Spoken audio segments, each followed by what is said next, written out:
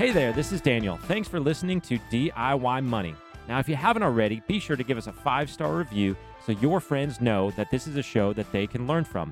Follow us on Instagram at DIY.money. Now, enjoy this episode. Welcome back, ladies and gentlemen. You are listening to another edition of DIY Money. DIY Money. All right, Daniel, how you been? I'm good. How are you? I am wonderful. I'm caffeinated and ready to go. So let's go right to the phone line, shall we? We've got Jason from Salt Lake. Jason, what's your question? DIY! Hey guys, this is Jason from Salt Lake City, Utah. Love the podcast. I have been budgeting for some time. I continue to track in a spreadsheet.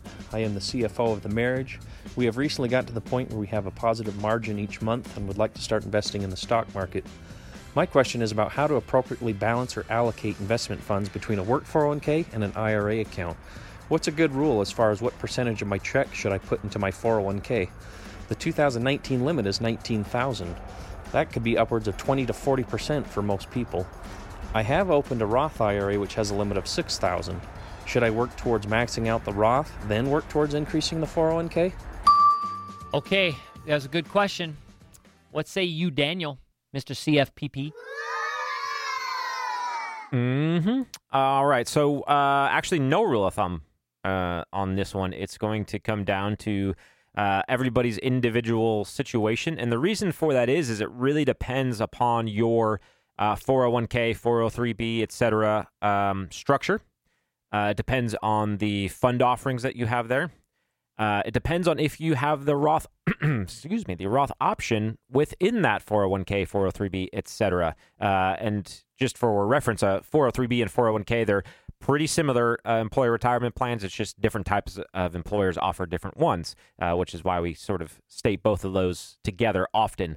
But if you have the Roth IRA option in your 401k or your workplace retirement plan, there's very little reason for most people to do one on the side. You're going to have higher limits available within the employer retirement plan.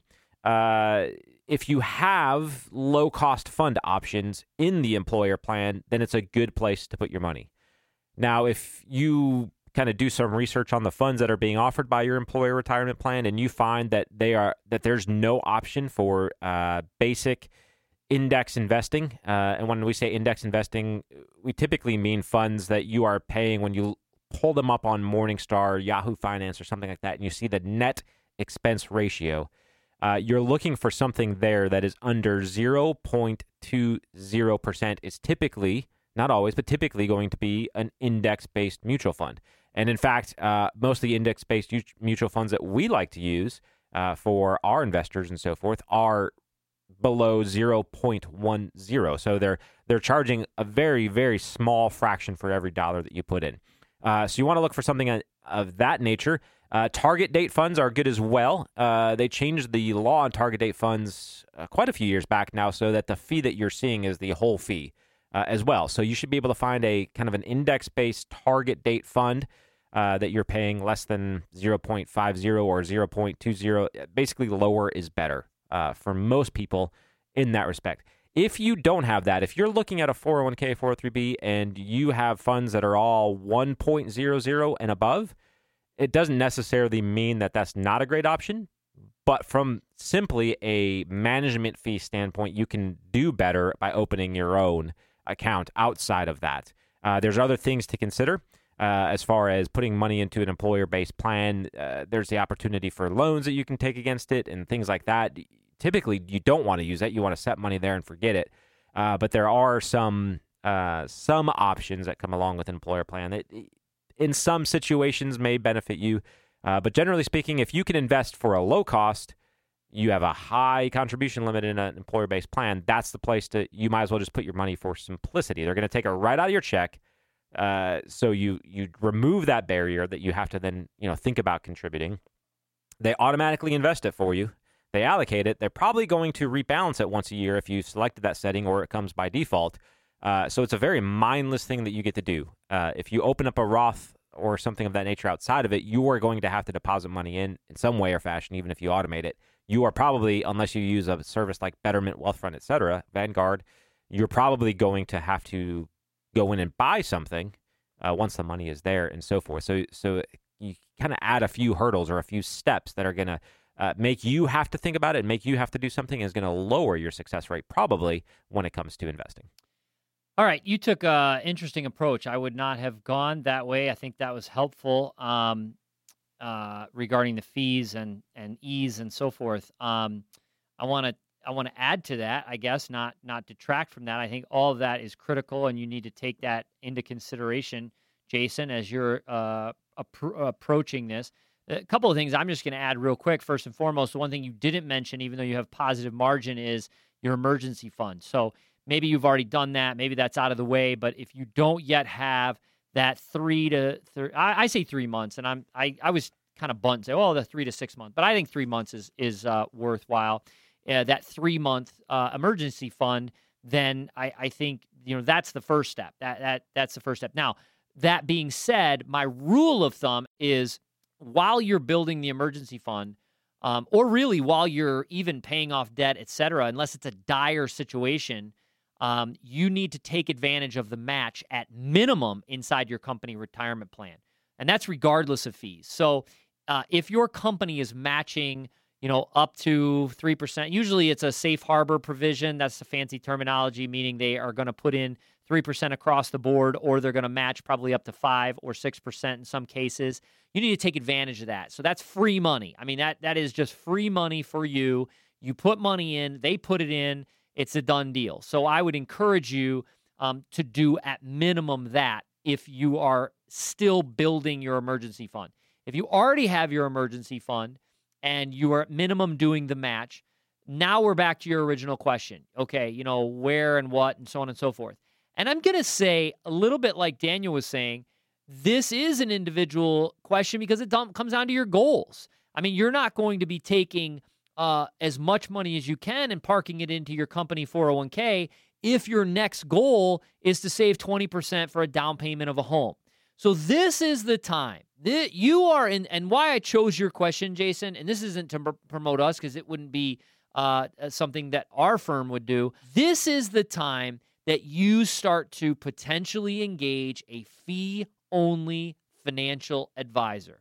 Think about that, my friend. That's right. Hear me now and listen to me later, but believe me soon or yesterday.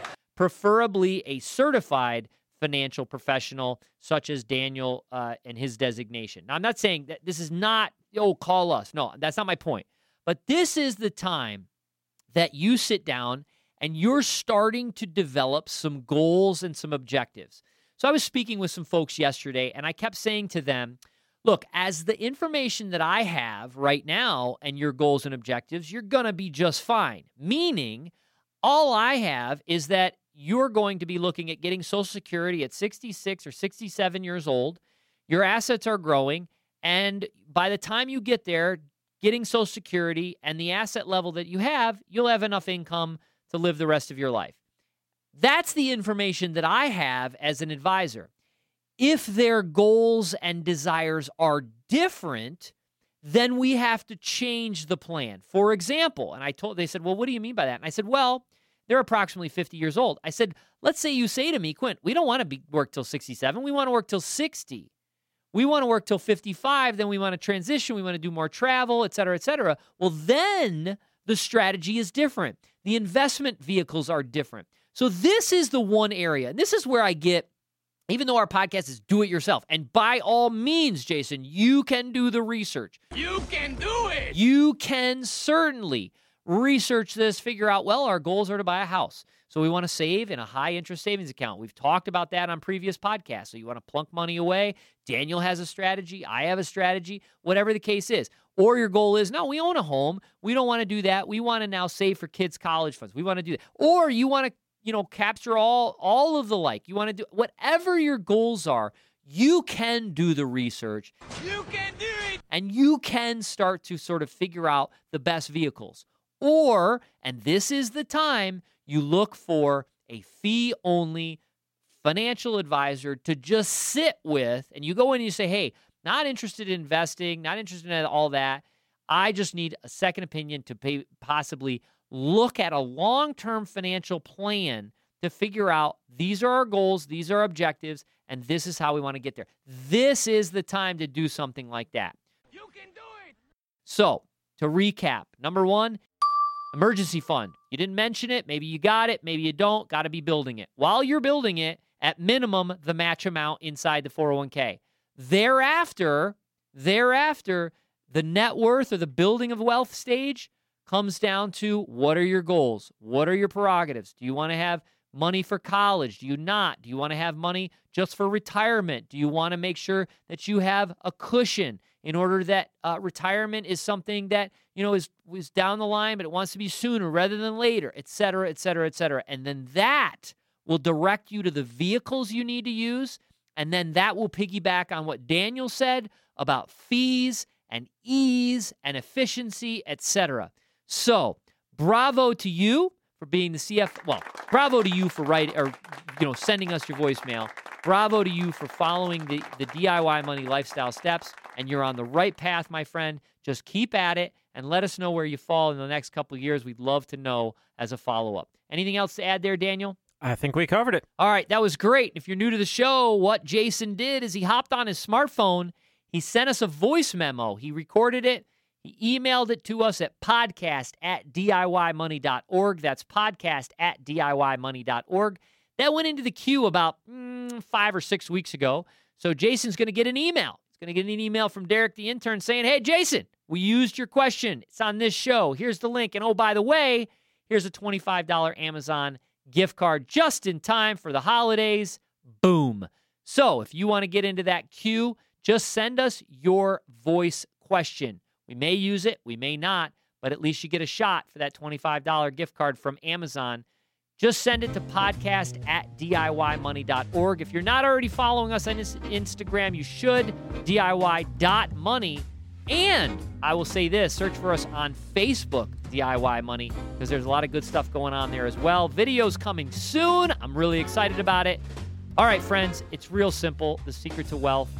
Live on less than you make. Invest the rest. Oh, and you might have to do some due diligence on where to invest that, correlating with your goals, objectives, etc., and that's okay.